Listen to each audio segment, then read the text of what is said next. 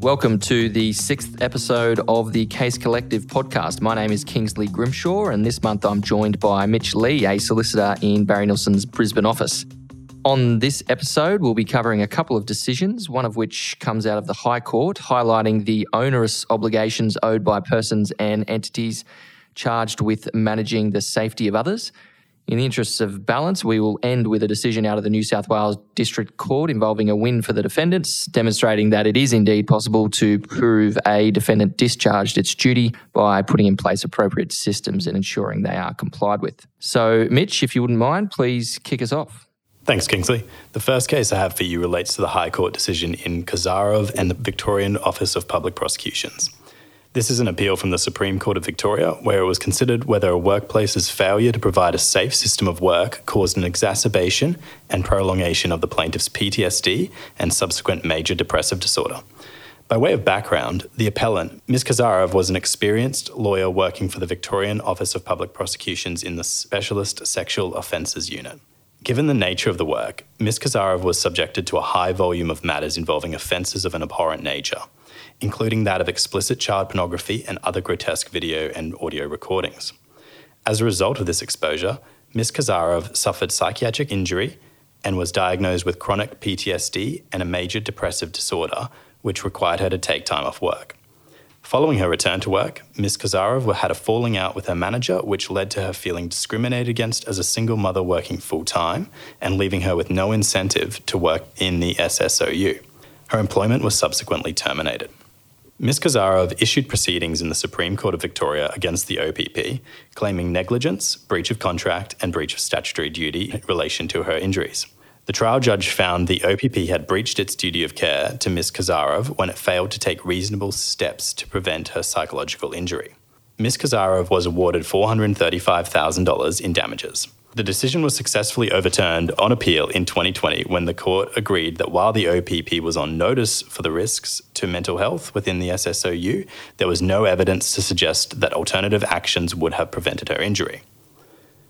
Ultimately, the court found that causation could not be established on the basis Ms. Kazarov would not have taken any steps offered by the OPP to reduce her exposure to trauma, such as rotating out of the SSOU to another unit. However, a special leave application was later submitted by Ms. Kazarov and subsequently granted, with the matter being heard before the High Court on 21 December 2021. The High Court found in favour of Ms. Kazarov by dismissing the Court of Appeal's initial orders with costs. The High Court concluded that Ms. Kazarov would have likely accepted a rotation out of the SSOU and therefore cooperated with the steps to avoid her exposure to trauma. The High Court also accepted that the OPP was on notice of the risks of psychiatric injury. Interestingly, it found that the notice of some of these risks were evident prior to the plaintiff's employment due to the nature of the work and the fact that it had a vicarious trauma policy. The High Court outlined that it was not sufficient to merely provide a safe system of work, but it is necessary to establish, maintain, and enforce such a system and to prescribe, warn, command, and enforce obedience to its commands. With respect to implications, this case really highlights the degree of proactive care employers owe their employees who are engaged in inherently risky work. By undertaking such work, the prospect of injury to an employee is more apparent than simply foreseeable. Hence, an employer's policies and system of work are deemed to serve as notice of the risks faced by employees. It is key that employers are actively taking steps to ensure their policies not only remain appropriate, but are also adhered to and implemented in practice. That is to say that an employer should do almost everything it can to protect their employees from predictable injury.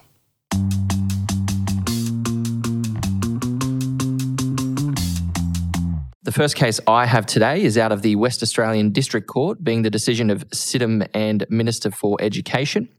The case involves a pretty nasty injury suffered by a 16-year-old student who subsequently brought a claim against the West Australian Minister for Education. The relevant background facts are that the plaintiff and two of his classmates were apparently engaged in a game which involved throwing laptop stands at each other. The experienced teacher in control of the class confiscated the stands and placed them on her desk. She then told the plaintiff and his classmates to sit on the floor.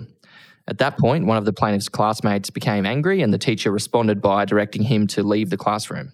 When the teacher subsequently left the classroom to speak with the student, the plaintiff's classmate, who had been engaged in the game with him, got off the ground, retrieved one of the stands from the teacher's desk and threw it at the plaintiff.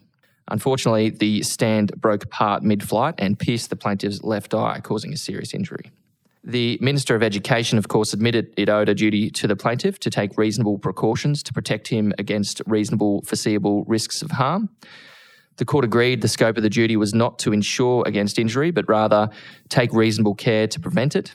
In that context, the court concluded that the duty did not require that 16-year-old boys be kept under constant observation and supervision. However, in exercising the duty owed, the Minister of Education and their employees must account for the notorious risk-taking behaviour of teenage boys. In considering whether or not the relevant duty was breached, the court concluded it was a foreseeable risk that the boys would resume throwing the stands if left unsupervised and with ready access to them. Therefore, the students resuming their game of throwing the laptop stands was not a sudden, unprecedented or unexpected occurrence in the circumstances, and the teacher should have taken precautions against that foreseeable risk. In particular, the court concluded that in order to discharge her duty, the teacher ought to have removed the stands from a visible and accessible location prior to leaving the room.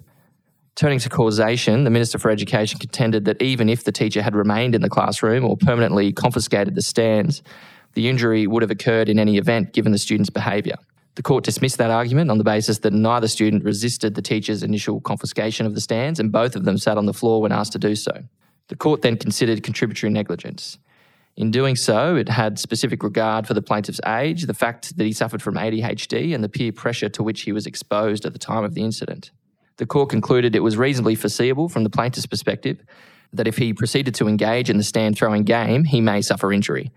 Therefore, by re-engaging in that activity, he contributed to his own injury.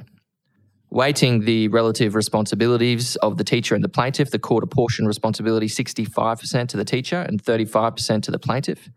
In demonstration of the seriousness of the injury suffered by the plaintiff, he was awarded damages of around $362,000, equating to 65% of the overall damages assessment. The case is a good illustration of the very onerous obligations owed by education facilities such as schools and daycare centres. It shows that being conscious of the risk-taking behaviours of teenagers is one thing, but having in place necessary systems to protect teenagers from their own behaviour can be very difficult to maintain, and any minor lapse in those systems can result in serious injury and civil litigation exposure.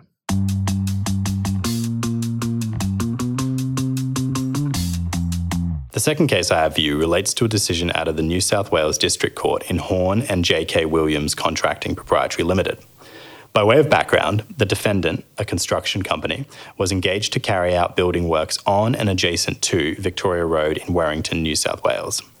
On 17 January 2017, the defendant erected a line of bright orange barricades adjacent to Victoria Road.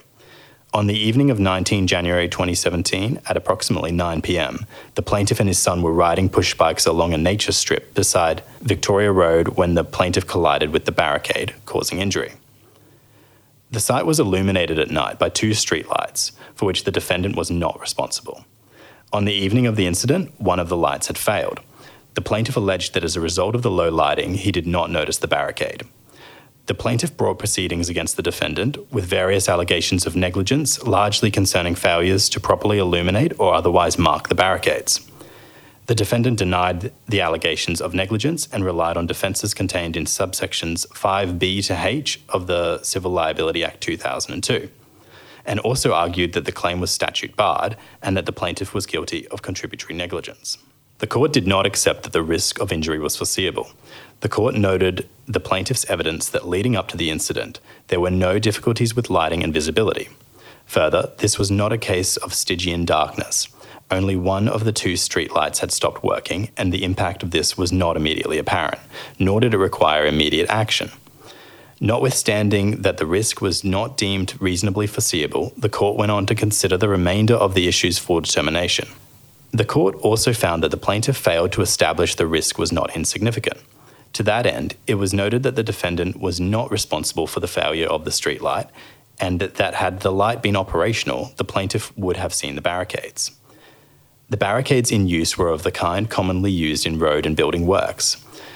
They were designed to be seen and conformed with relevant recommendations.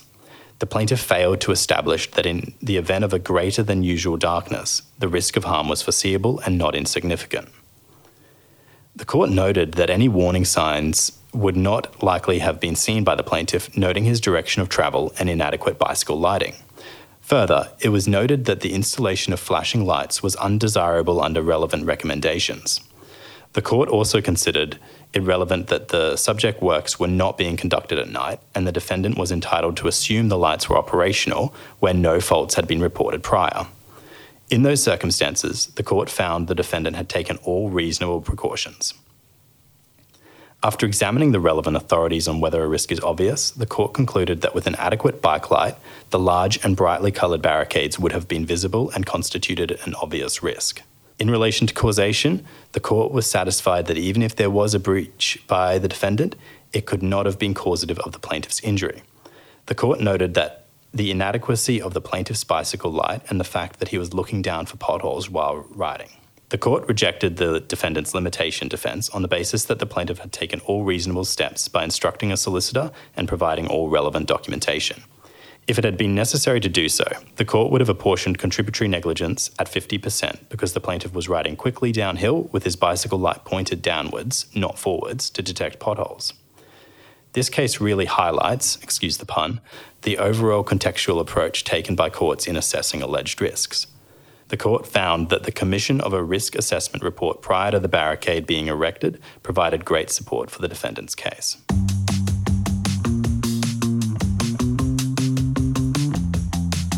That's it for this episode of Case Collective. As always, you can read a full summary of the cases discussed in today's episode and get in touch with our team by heading to our website at bnlaw.com.au.